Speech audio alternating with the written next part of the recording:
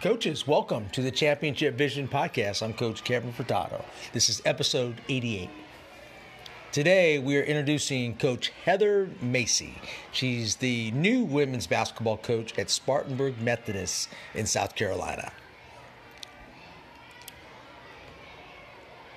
Macy brings almost 20 years of coaching experience to SMC's athletic program. Most recently, she was the women's head coach at East Carolina University, where she was recognized as their all-time winningest coach. Macy has also held head coach positions at Francis Marion University and Pfeiffer University. Macy's achievements are extensive as both a player and a coach. She was inducted into the Greensboro College Hall of Fame and Starmount High School Hall of Fame. Her honors include 2013 Conference USA Coach of the Year, 2007, 2008, and 2008-2009 Peach Belt Conference Coach of the Year, and 2006-2007 Carolinas Virginia Athletic Conference Coach of the Year. At East Carolina University, Macy set the university record for 3 consecutive 20-plus win seasons, adding to her 200-plus career wins. In addition to her collegiate career, Macy founded Influence and Impactors Incorporated, a nonprofit that helps people of all ages reach their goals through service and leadership events. Macy's organization also hosts basketball camps and clinic. A camp for middle school and high school students is scheduled in SMC later this year. Macy, who has been a speaker at some of the top coaching clinics in the country, including USA Basketball and Nike Championship clinics, is also a frequent speaker at corporate events on the topics of leadership, teamwork, accountability, and discipline. Her book, 2 Feet Forward, published in February and was the top new release in basketball coaching on Amazon. The culture and beliefs at Spartanburg Methodist College align with her philosophies relative to leadership, guiding principles, and values within a community. She views this as a powerful opportunity to work alongside President Cochran and Athletic Director Megan Aiello, says Macy.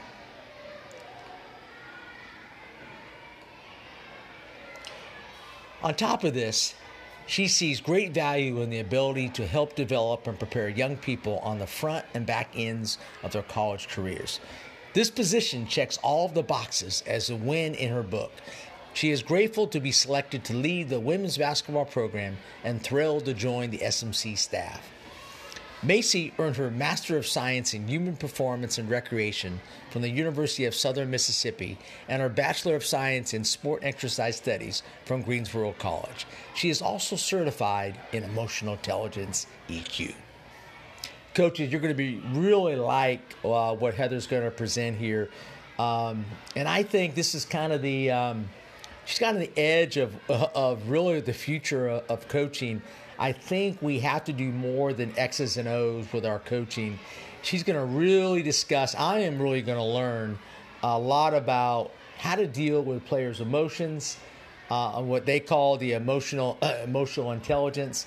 She's going to really kind of delve deep into how can we get the most out of our players by really understanding their emotional intelligence. I'm excited to listen, excited to pick her brain. So coaches, please get out your notebooks, get out your pens, and you're really going to like Coach Heather Macy.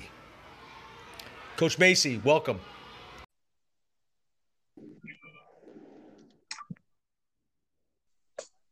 Hey, I'm doing well. Good. How's it on that end? Can you hear me okay? I've got you. Everything is good. Great. Hey, this is taking a long time, man. I've worked really hard, man, to get you on. I apologize for all the issues, but thanks for joining me. That's no problem. I'm glad to be on. Looking forward to it, and chatting a little bit of hoops is always a great time. Absolutely. I got a lot of questions for you, and I have a lot of coaches like myself, high school coaches that listen, and they love hearing from great college coaches like yourself who are doing more than just coaching. I know you're doing that. Hey, tell us about kind of your journey and your background so we can kind of get to know you a little bit. Well, uniquely enough, I have coached at every single level, and really proud to say that. And I think when get around kids. And right now, coaching at Spartanburg Methodist, I'm able to help kids on the front end, get them into school, and then again, coming back out. And so for them to come in and say, hey, Coach Macy, what level do you think I can really go in and contribute?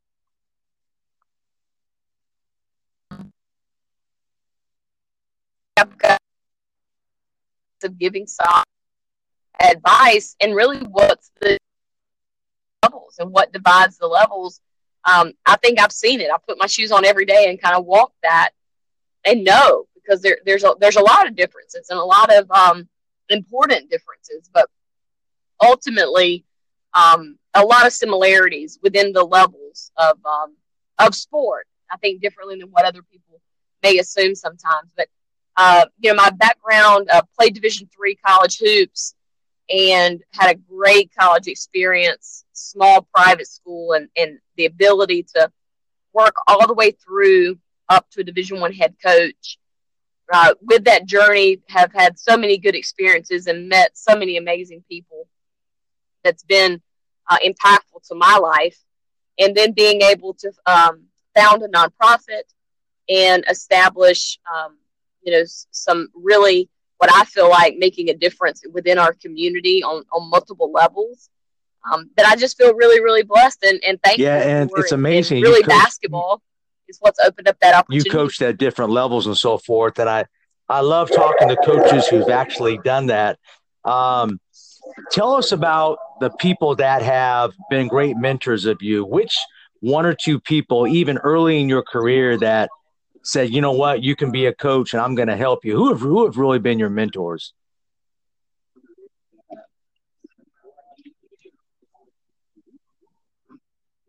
Well, I think first I worked for some really good people.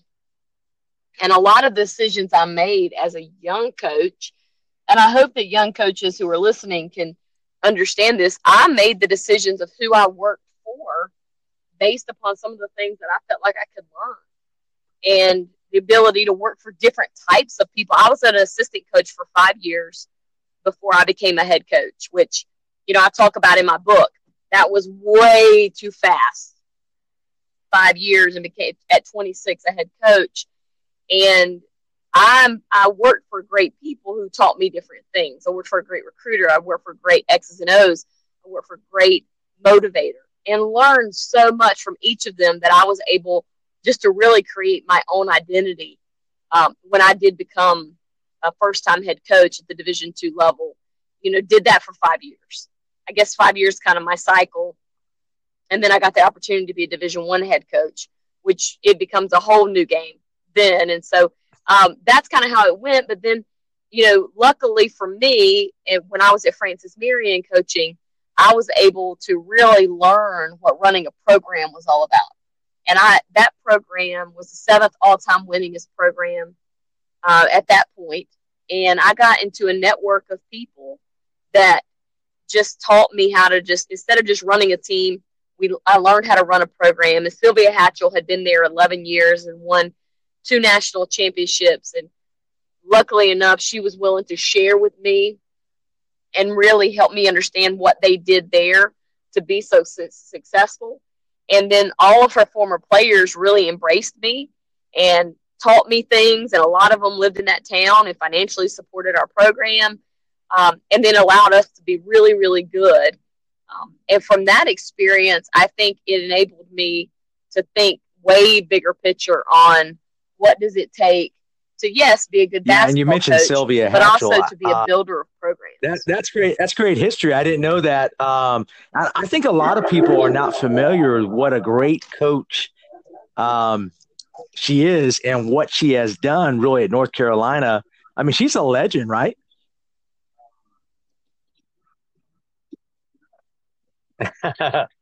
Yeah, she's very good.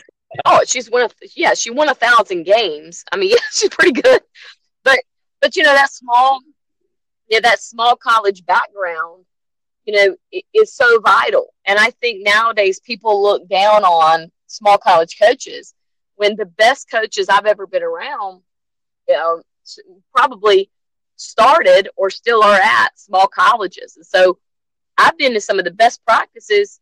You go to a small college environment, and they are teaching and they are maximizing, the talent pool that they've got. And it's a cool thing to do. And so, I am proud to have been a product of small college hoops. And way back when, I probably would have thought, well, man, lesser because I didn't play Division I college basketball. But I think my background just helped prepare me. And if you play at the Division III or coach of the D3, like you were saying, you really have to take what you have and really build it from scratch. And that can also apply to the Division I, the higher levels, right? I know it's not all about recruiting. A lot of it's about player development, isn't it?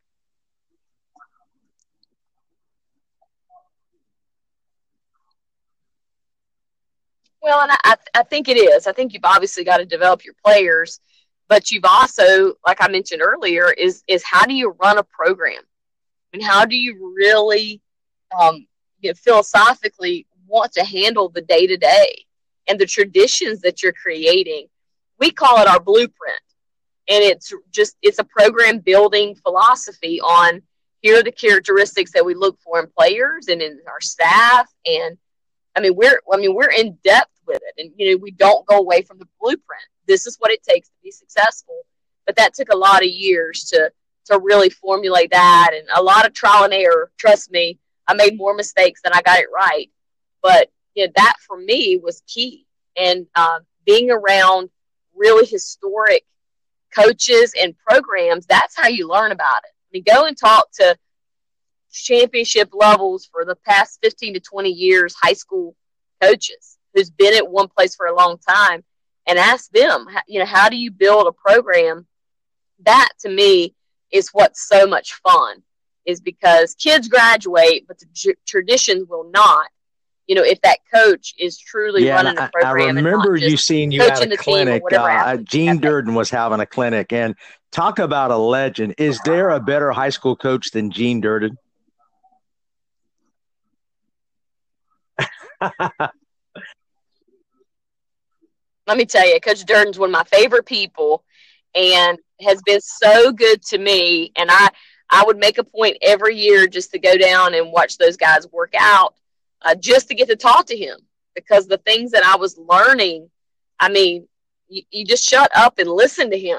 He is an amazing coach, but also understands people and obviously understands tradition and how to build standards within a program and what he does there. And walk into his locker room next time you're there, you just go, wow. And they do. And I'm good friends with Gene. Matter of fact, they're coming. I run a clinic out here that I call the Legends Clinic, and Gene's bringing 4 of his players out to go through his usual drills and so forth. But what Gene told me is what he wants to get across to coaches is there are building blocks to building a great program. To me, he's the master of that.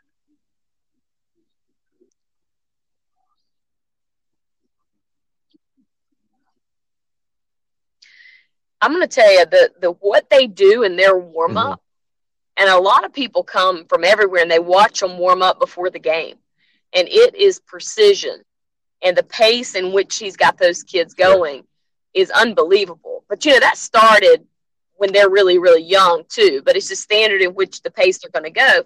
So the other coach that I saw do that was Rooney Scoville down at Gulf Coast, and her pace and her warm up was unbelievable. So I went down and picked her brain, asked questions. Let me see what you're doing. And the same with Coach Durden.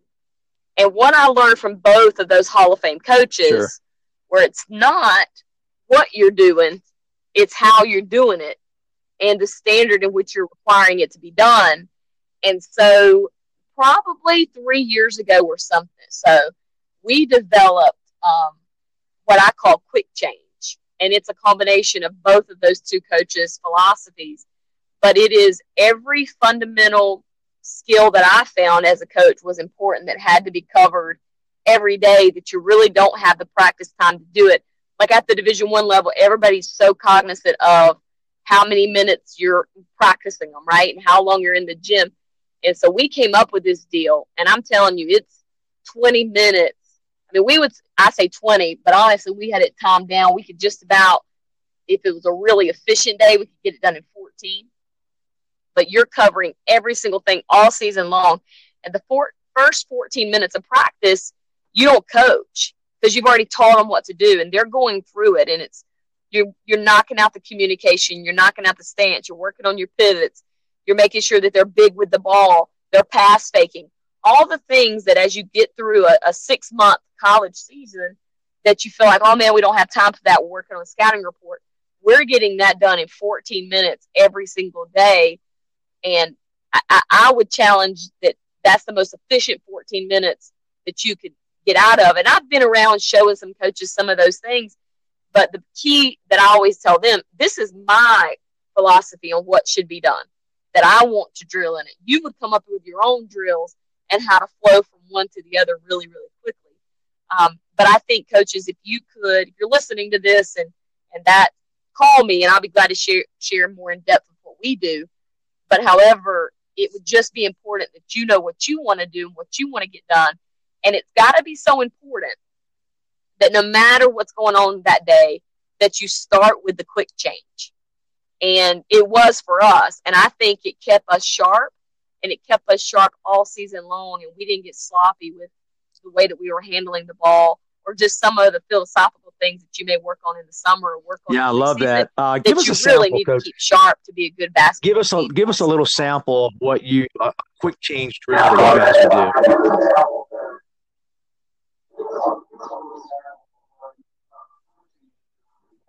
Okay. So we would start out, it's passing and catching, added into the footwork into a closeout with, now remember, it takes a lot of moving parts. So I would make sure how many balls it took per, because you don't want to have to go get some more basketballs, right? So if we're doing something, it takes 2 basketballs, do as many of those as you can, so you're not having to trade out to 4 or to 6. We're doing full court layups, working on how we're catching, how we're passing, how we're finishing. Some of it is timed, Kevin. Some of it is by makes. And then Coach Scoville told me this. I was like, how do you get them to go so fast? She said, if you want them to go fast, don't count. Sure. And I thought, what do you mean? Well, if you tell them they got to make 20 layups, they're going to slow down and make 20. If you want them to go as fast as you want them to go, put 2 minutes on the clock. And I thought, yeah, so Coach, what are you wanting? Are you wanting them just to go as fast as they can go to get game speed? Then eventually the makes are going to come. I think we all believe that. But I think that you can't get them to slow down for makes if you want them to go at game speed. So some of that for me, one of the coolest parts is we work post-entry passes during all of that. And so, that's a thing I think as you go through the year, you really focus on at the beginning of the year, can get it inside and then get it back outside for shots. And then you lose it as you go. And so that allows us to do post-entry passes all season long. And then we work on our rebounding from there. So after that score, it's how they're going in with their hands above their shoulders, 3 to 5 feet, attacking offensive boards to an outlet, things that you stop working on, outlet passes, clearing the lane line before you make the pass. And again, those were all things that I thought the details were things that got lost as a long season and happened. I'm really trying to – I really love that because what we try to do also is what we call our improvement series, and they're short 1-minute drills that we do every practice. I don't think you need to go long, right, Coach? I think you just short segments like you're saying, and I love the idea of quick change because I think sometimes we overcoach sometimes during.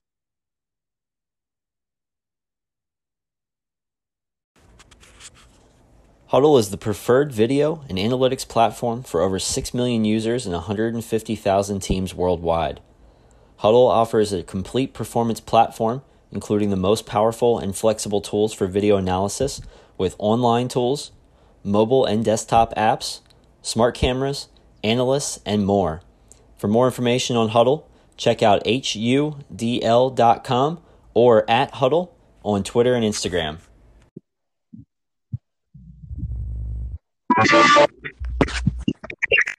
Hey, Kevin.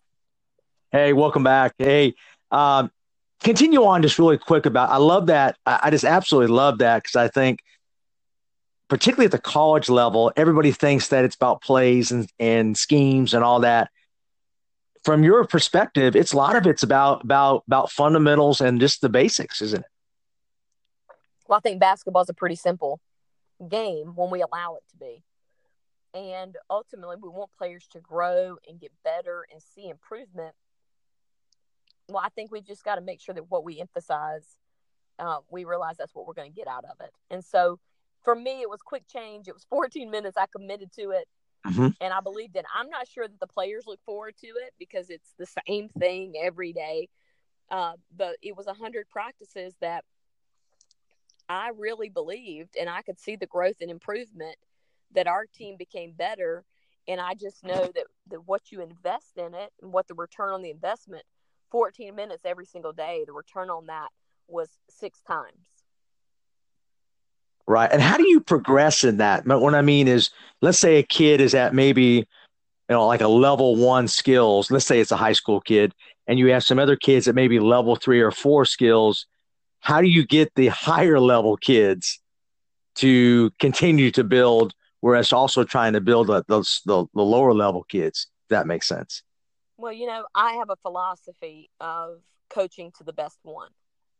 And so I think that kids will elevate to the level of the coaching and elevate to the level of what the competition is. So if we've got level 1 kids and level 5 kids together, I'm coaching to the 5, and I'm letting everybody else know that, because that's the one that's leading the pack and everyone else is chasing. And so, and I want them to stay engaged and involved. And I think that allows them to do that. And our practices are so demanding. And I'm a demanding coach, and I'm proud of that. And I think that players have been better. Maybe they're not better. They don't understand they're better right away. But 5 years later, they do understand it. And so the best I can say with that, I don't know if that's the right answer, but it's been kind of my philosophy on how to do it. Yeah, I love that. And that's, we're in a program here where now we're at our kind of our 4th year of development. I got 2 or 3 like really good players, and the remaining players, like most high schools, are, 3 sport athletes. They don't play a lot of basketball. So I totally agree with you. I think we try to get the lower level players to elevate their game. I absolutely love that. What do you think? Yeah. Listen, y'all know better than me. I'm sure you've got it. Yeah, I think that's a great philosophy. And, kids are so resilient. And, I think that everyone loves to be challenged. Real competitors love to be challenged. And whether or not they're playing as much as they want to play, I don't know. But what I do know is that when they continue to see the growth, it's like all of us. We all crave growth. And as long as I think we're seeing growth, we come back the next day. Yeah, absolutely. And Coach, tell me about, and I really appreciate you sharing the knowledge and so forth, because I know you're right at the beginning of getting your season going, your workouts and all that. Tell me what you do in the preseason, player development. What do you do? What do the colleges allow you to do? And what do you believe in your player development at this time of the season? Well, right now we're getting them strong and we're getting them fit. And so I was told by the strength coach at UConn. She and I were in a convention together, Camp Elevate. And I asked her philosophically, what does your preseason look like? And she said, get them strong. You can get them in shape as you go, but you can't get them strong as you go. And so number one thing right now is we've got to strain in the weight room, and we've got to strain in everything that we do, because we've got to get a base of strength. That's injury prevention. I think that also builds your mindset. I know that it changes the level that you're going to play at a 4-year school. Highest level Division I kids, the ability to strain and just elevate in a workout is different.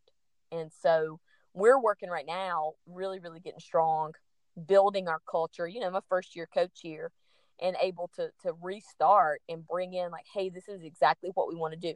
Now you're going to memorize all this stuff. And then as we move on, I'm going to show you how to apply it.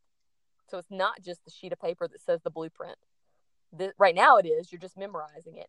But it won't be long, and we'll work on here's how we're applying that, whether it's our our core values or affirmation statements or our program standards. Coach, tell me about, because one of my favorite parts is kind of coaches who really believe in culture over strategy more. Tell me about your culture. What are your core values? You don't have to explain all of them. Okay, give us some of your key core values that you're building your new program at. Well, we have 3 program standards, and it's discipline, hard work, and exceed expectations. And that's how we want to approach every single day, in life and in basketball and within our academics. And so the really powerful thing with our brand new team is we've been working through some affirmations, and we have team affirmations. And one of those is, I will not let you down. And the focus of that when you're building a program, if we're conditioning them, and we condition them hard, and they're running, and it's just about Heather, I'll stop quick, right, when it's just about me. But when I don't want to let the people around me down, I'm going to run that other rep, or I don't want to let my family down. I just cannot let the people who really depend on me down.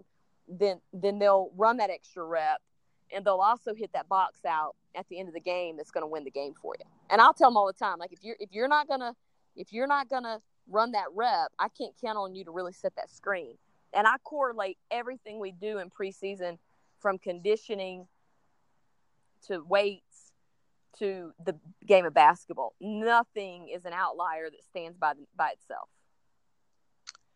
Yeah, and from talking to and the one thing I love about the podcast is talking to great coaches like yourself. And I always try to get like one area, like every coach, like if they told me like one word or one concept they're focusing on with their team, what is one thing coming in new that you're really trying to drive your point home about your culture? What's one area? Well, for us, it's confidence, because I don't think it's here. I think it's across America, is that kids are lacking confidence. And I just want to reassure them that, you're a good player and you're in a good program. And this is only the first step, and we're getting you prepared to go to a better program every single day. So for us right now, it's just building confidence and having the ability to, fall back in love with the process of basketball and of this program and of this team. Because I do believe that we can get to a higher level and do some really special things. And from what I know with girls, and I've always coached girls for my 30 years, is confidence is not always there as compared to the boy. I've coached a lot of confident players, but that's difficult. How do you drive confidence? How do you get kids to play with confidence? Well, I think that work is a byproduct of that. You're not going to get confidence sitting on the couch eating chips, watching TV, and go, man, my confidence is kind of low. I mean, that's not helping it get any better. So the work that you do, I think, instills that confidence, because you know that you've worked hard to deserve success. And when you know that you put the work in to deserve it, I think there's an air of confidence in just knowing what you've done. And there's also a level of accomplishment with that. But there's also, give somebody a high five and give them a hug and tell them they did a great job. Wasn't perfect. It wasn't as good as it's got to be, but they did a good job. And I think that helps them, because too many times we're beating up kids, when not just coaches, but when they go home, or the pressure that they're reading with a ranking on social media or a highlight film, or all of that, those pressures that pound down on kids is a lot. But I think that those are just some of those elements, is that, if you want a kid to play really, really well and you want them to be confident, then you've got to help them get to that point. Sometimes that's removing distractions. And it's sometimes just being able to look them in the eye and say, hey, I believe in you. Yeah, and that's I don't think we do that enough, do we, Coach? I know I spoke to Kevin Kiernan, who's the head girls coach at Mater Dei High School, and I'm sure you're familiar with Mater Dei, their girls program. He just says, hey, he tries to build confidence in his players all the time. And he says it's really lacking, particularly with females and not the boys. Hey, let's go on to the next question. And that is, what is your basketball system? How do you run your program? How do you run schematically? Are you a run and gun team? Are you a pressing team? Tell us about your basketball system. Well, this is year 19 for me as a college basketball coach. And so I have had different systems in those 19 years. And early on in my career, we were what I termed the fastest team in the country. And we led the country in scoring, in steals. And then I laugh and say in fouls. But we were fast, 109 a game. And we did that for about a 4-year period. And we were pressing and we were scoring early in the shot clock. And then I was able to get introduced to the Princeton offense. And that's the only thing really in basketball that's ever challenged me. That really stimulated me and I loved it. I mean, everything I could get my hands on. And I took that system and simplified it, condensed it, and we ran that for a little while. And then I got to the point to where I had to figure out a way to win. And so I was asked when I came to Spartanburg, one of the players said, "Hey, coach, how are we going to play? Like, basically, like, what's your system?" And I said, "Well, my system's winning." And they looked at me really funny. Like, "What are you talking about?" I'm like, "Well, all I know that no matter where I've been, at every level, I've won. And so give me just a couple of weeks here and I'm going to figure out how to win here too. And we can do it a lot of different ways." And I think that's where the power comes. And that's where I became a much, much better coach, is when I learned how to coach a team differently. Maybe it wasn't exactly the way I would like to do it, but it was what it took for that program to be successful. Because sometimes at the college level, the institution determines your style of play. It's who you're able to recruit. And as a coach, can you adapt to that? Or don't take jobs if you want to play slow, don't take jobs in regions of the country. The only way to win is to, have more athletic kids and play really up tempo. And then if you're going to do it, be the best at it. So when we were playing fast, I was committed to playing fast. And everybody recruits and says they play fast. And I'm like, all right, well, how many points a game do they average if they play fast? And if they're averaging 67 points a game, no, they're not playing fast. They're not playing fast enough. How about that? To where, you've got to get it in the high 80s, 90s. And if you're getting it in the hundreds, you are rolling. So anyway, so we were doing it really good. We were playing very, very fast. And that probably fits my personality and what I'd like to do. But I think you got to be at the right place in the right situation to really do that. But I became a much better coach. We played a matchup zone. Hi, this is Jeff Jasper, head basketball coach at Pascagoula Valley High School in New Jersey.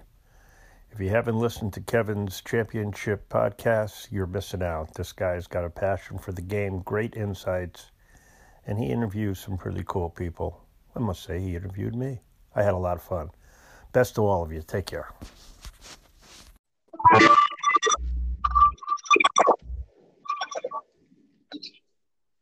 I gotcha.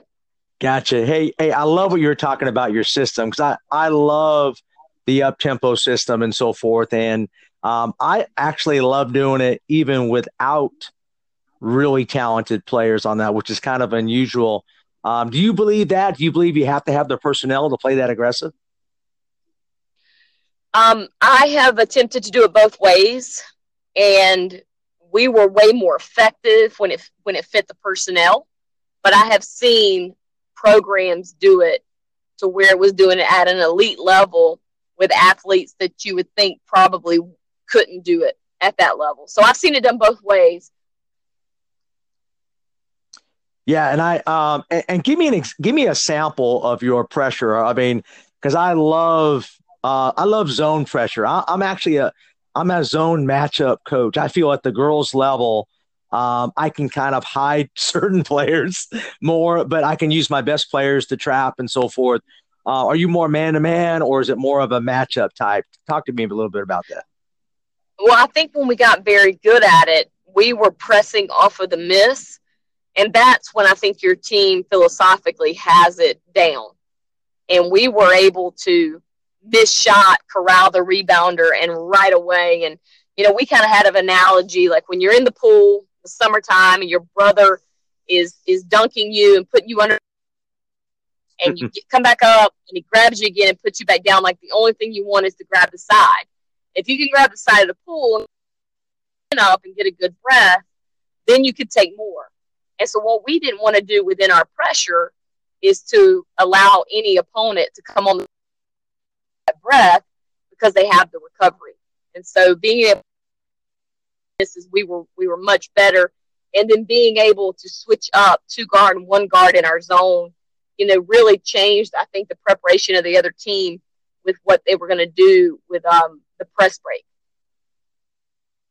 Yeah, just trying to keep them off balance, it sounds like, is your philosophy. Do you try to transition into threes, driving kick, quick shots, or are you more patient on offense? No, we would want to be in a 3-on-3 scenario all the time, where it's just space balance and movement and making sure everyone's hard to guard in cutting and hard to guard within dribble penetration. So those were just some philosophical things. And then when it really got into a set play, we executed well. And that's when I would take a lot of our Princeton concepts and utilize those in the half court. And that's tough when you're able to quick hit the Princeton offense. Yeah, and I've always loved the Princeton, but it does take a lot of time because it's all about timing and so forth, isn't it, Coach? It's timing, and there's a lot of teaching to it. I think that's when the back doors, it drives me nuts when people are running the back door stuff, and no one's talking about timing. They're just talking about throwing it out there. And there's a ton of teaching that goes along with all that.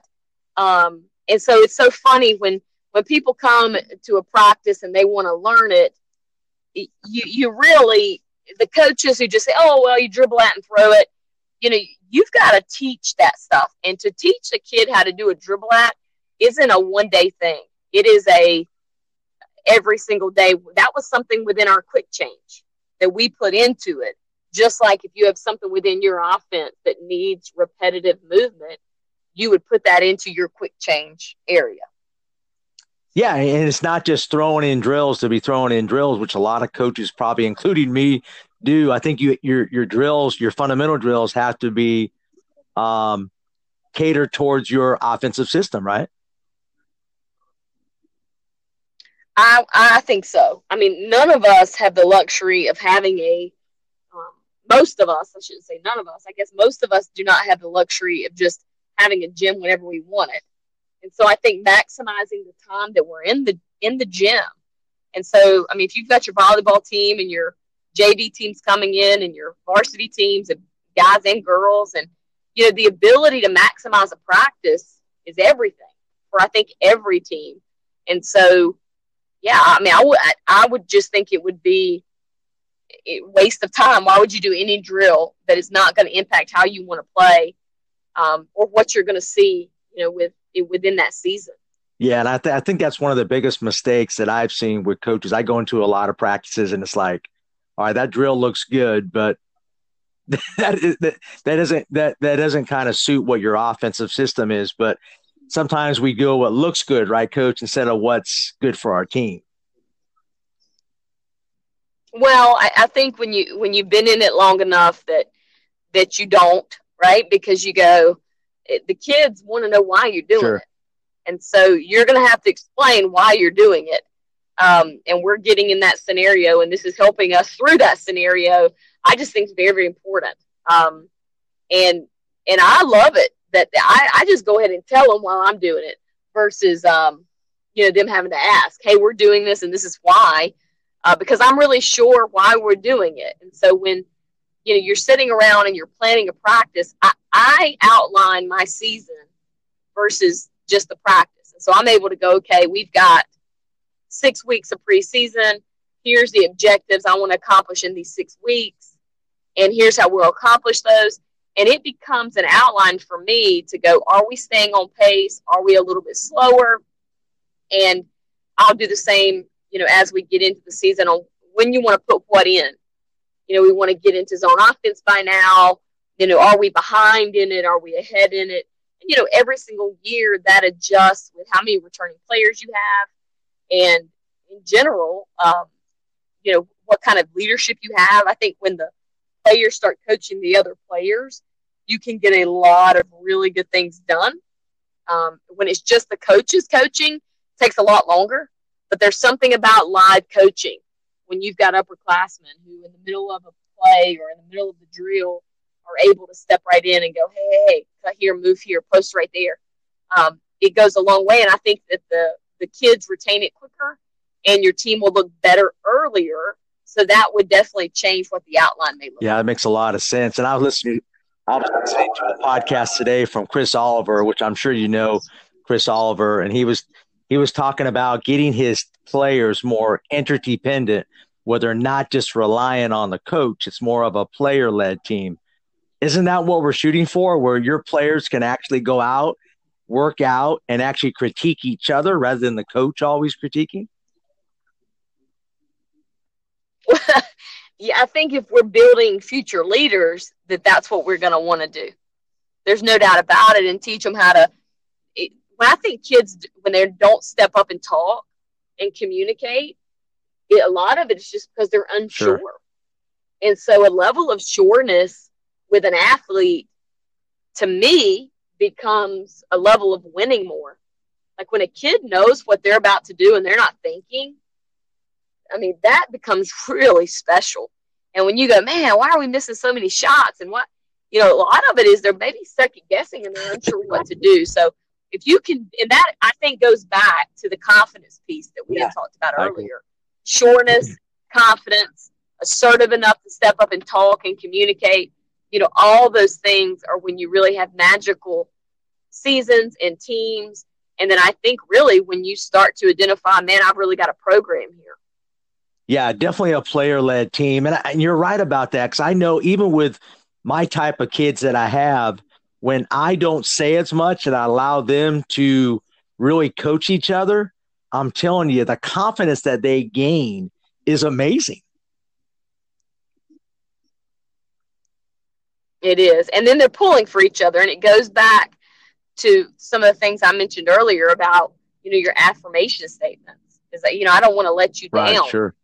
And, you're playing for one another. And it's a whole different vibe when a team arrives and it's not just about the individual and it's about the full group. And, I would just challenge any program or any coach that's out there, listening to this and learning the craft and really in this profession is to not take it season by season, but regardless of the pressure that you feel from parents or administrators or yourself, build the program.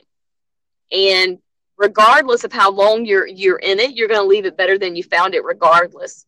I think when you have that mindset and that approach, and, coaches don't coach with fear is my number one thing to tell every single coach. You do not coach out of fear, coach because you love it, coach you're making a difference. And that's where the real reward comes and where the magic happens. Yeah, that's when you do your best coaching, is when you coach fearless, is what we call it. We want our players to be free and fearless. We talk about that a lot. Coach, I know you're busy. I just have a couple more questions. Tell me about the outline of your practice. I mean, you seem like a coach that really has a purpose in your practice. You're very intentional. How do you run your practices? Well, the outline piece is obviously big picture. And so I'm just kind of throwing that net really, really wide and looking, okay, what does practice 1 or week 1 all the way to practice 100 look like? And from there, I have the ability to go back and adjust based upon what the team, where we are. And it also helps us, I think, with our goals and, and from short-term frustrations. Because I think as coaches, we have a bad practice and we like lose our mind. You know, we're going to have the worst season. And when you can go back and look at what you have planned and you go back and go, oh, well, you know, we're about a week ahead of where I thought we would be.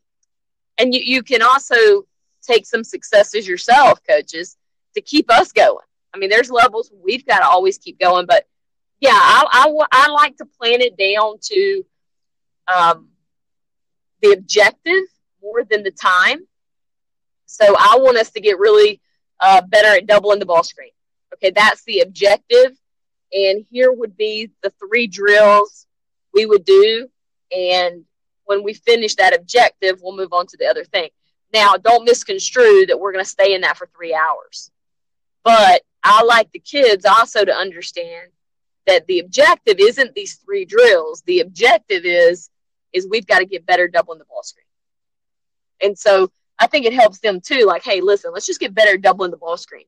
Let's get to the next thing. And then we're going to work on being better in our cutting action offensively. And so I think that also depends upon the team that you've got. And one technique that really helped me is I always had this very detailed practice plan that I still do for myself, for our managers, our assistant coaches, and for visitors, and post in the locker room so the players see it.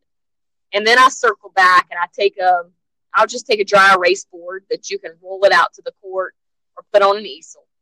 And I'll write up kind of the big objective topics. And really, like, this is the things that when we walk out of here, did we do these things well? And then we debrief every day at the end of practice. What went well, what didn't go so well, what do we got to work on? You know, did we have a mental skill? And then, you know, finish it up with something positive. And that's an everyday thing. And I think we're constantly assessing, did we do it well? How can we do it better? And let everyone be a part of assessing that, not just the coaching staff. Yeah, I love that. You're giving them ownership. And that goes back to your confidence in the fact that you're asking your players, hey, what do we need to get better at? How do you feel about that, right? Well, no doubt about it. And that's pretty cool when they're the ones talking about our own ball defense has got to be better. Instead of the coaches going to the coaches' offices and complaining about it for 45 minutes, right? They already know it's got to be better. They already know for us to be successful Saturday, that's got to get better. And then them take the ownership to get it better. Yeah, I absolutely love that. I think your successful coaches are definitely doing that. Coach, can you give me your best drill? If you have one drill, and I think we all have one, but I always try to get one from every coach. Give us your one drill you're going to do every single day. Well, I hate to go back to it, but the only thing that we're doing every single day is going to be quick change. But I've got drills that you've got to do if we've got to make it a tough practice. I've got drills that we've got to do to be really good offensively. And I've got really good stuff defensively on ways to work on the press without that reset all the time. You know when you're a pressing team and then you've got to get it all set back up and it takes forever and it takes the steam out of practice? I've got some pretty good stuff if the coaches are interested. And by the way, all of my practices are open. So just call and would love to have you come down. We do a coaches clinic every year as well. We'll have an open practice.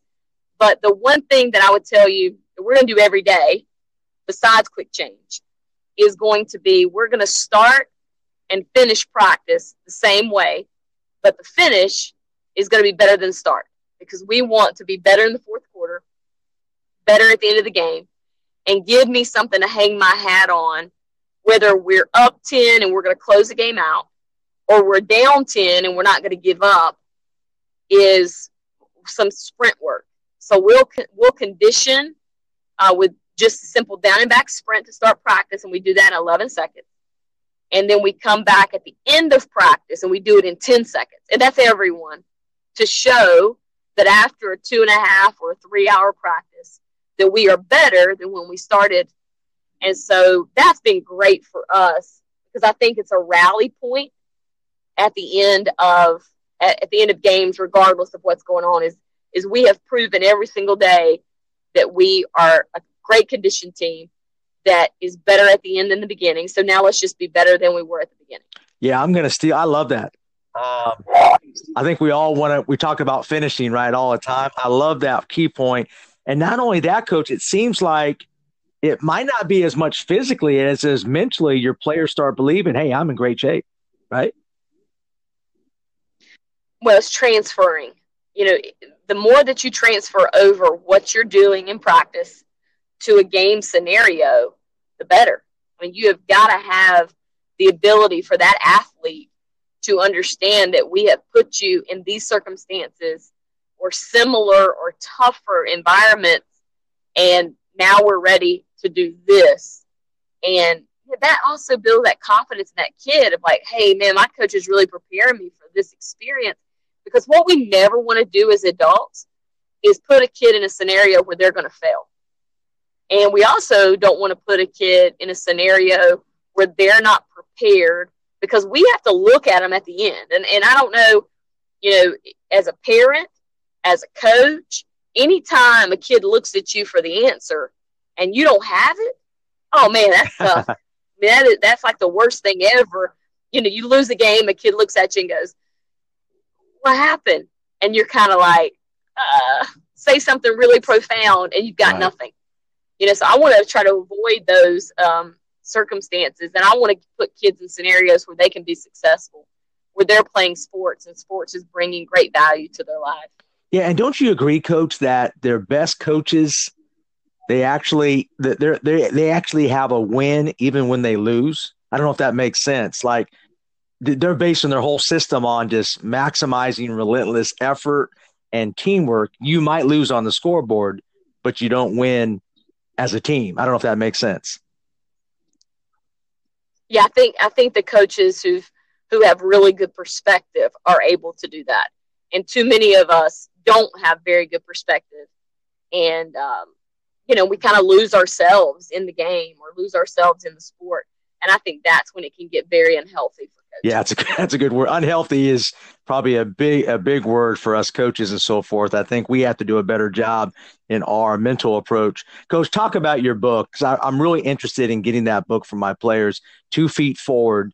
Why did you write it, and how can it help my team? Well, the book is really honest, and the book is all about the failure that I experienced as an athlete and as a coach, and the things that I learned through it.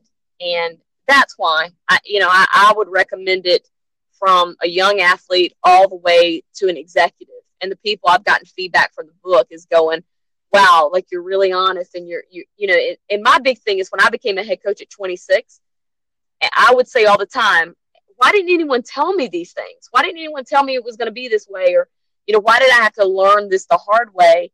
And so that was kind of the concept of the book, is could I help people by sharing as a young person the things that I just didn't know that I probably would have handled way, way differently.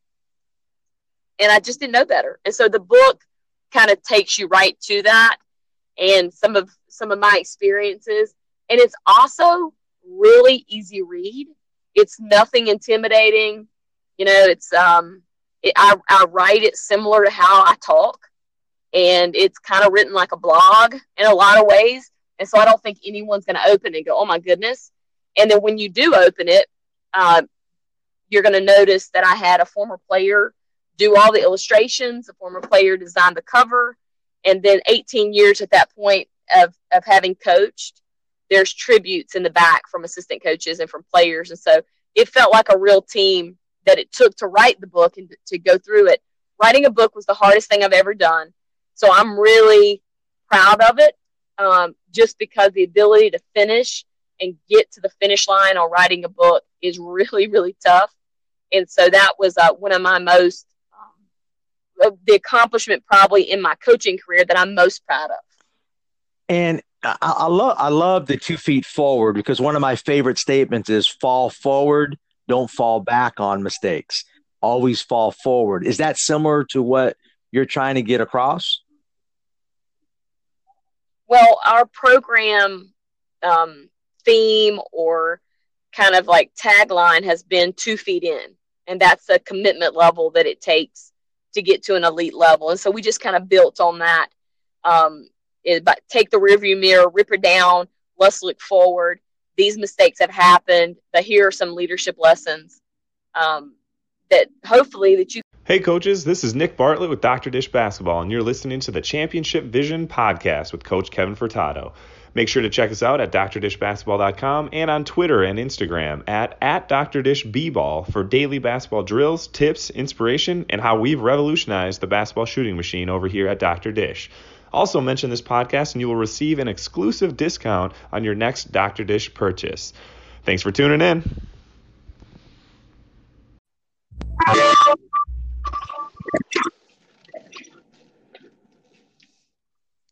Hi, Kevin. Hey, my final question was how can I use this as, let's say I'm going to have my team for the whole season, obviously. Do I want to spread it out where I love having my team read books during the season. What do you recommend, taking certain chapters or concepts? How can we delve into them and get the maximum out of your book for my team?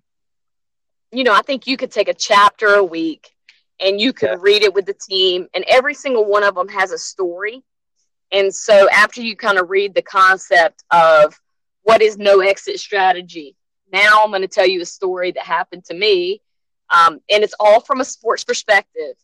And then maybe everyone else kind of has their story on, what is my situation I ever had in my life where I started something with an exit strategy. And I think that builds a team when we're able to share kind of personal stories like that. What a difference that makes. Yeah, I totally agree. I don't think we do enough of that, particularly as male coaches. I think we're guilty. That's why I have all female assistant coaches, because I think I think you have to really get your team to share more. It's not about all on court, right? No, I think it's about connecting, and the more connected you feel to teammates and to coaches, I think the better the program becomes. And I think you've got to know, what makes that person tick. So whether it's your coach or your teammate, I think regardless, it's just important to understand the people that you're working for and working with every single day. Yeah, I totally agree. And Coach, I just want to tell you again, I appreciate you taking the time out. Thanks. I know you're out getting your program ready, get everything ready for the new season. But again, thank you so much. How can our listeners get a hold of you if they wanted to come to a practice? You're actually not too far from us. I mean, we're right there near, actually kind of close to Augusta. We're about 90 minutes from Augusta. Tell us about how we can get a hold of it. Yeah. Well, I'm at Spartanburg Methodist College, and Spartanburg sits right between Atlanta and Charlotte. And check me out on Twitter or all the social media outlets at 2 Feet In, Heather Macy, like the department store, Macy. And check out our website as well, influenceandimpactors.com. That's the nonprofit and where we run a lot of our speaking events. Yeah, and I know you've impacted me, and I appreciate you taking the time out. And I know you're going to impact your team and so forth. And hopefully you impact a lot more coaches. Coaches, thank you for taking the time out. Heather, thank you so much. I appreciate it. No, Kevin, thank you. And I just want to finish by saying, I don't believe there's secrets in basketball. So if anybody's got any questions or want to check out what we do, we're an open book, and I'd love to have you. That'd be great. All right, Coach, thank you so much. Have a great evening. I wish you the best season as possible. Thank you. All right, take care. Thanks so much. Bye-bye. Coaches, I got an exciting announcement. On September 14th, 2019, the Legends on the Lake Basketball Coaching Clinic will be back. We're really excited to host a great clinic this year. We will have the top coaches in the state of Georgia and around the country attend our 2019 clinic here at Lake Oconee Academy in Greensboro, Georgia. The clinic will go from 8 a.m. until 6 p.m. We feel like we are the most unique coaches clinic in the country, and that we will have a live demonstration team from Middle Georgia Prep School demonstrating all the on-court activities for the speakers. In addition, we'll have the best high school coaches from states like Georgia, Wisconsin, Alabama, Tennessee, Missouri, and New Jersey. We have speakers starting at 8 a.m., and we will have our last speaker at 3:45 p.m. We provide the coaches with a meal, snacks, shirt, everything they need in our beautiful new facility here at Lake Oconee Academy. You cannot go wrong. If you're interested in signing up for this clinic, I will give you a special deal. Please put a special code of legends when you email me at furtadok57@gmail.com.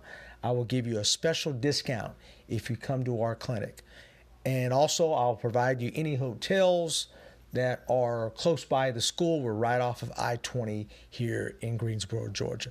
Looking forward to seeing all you coaches. Take care.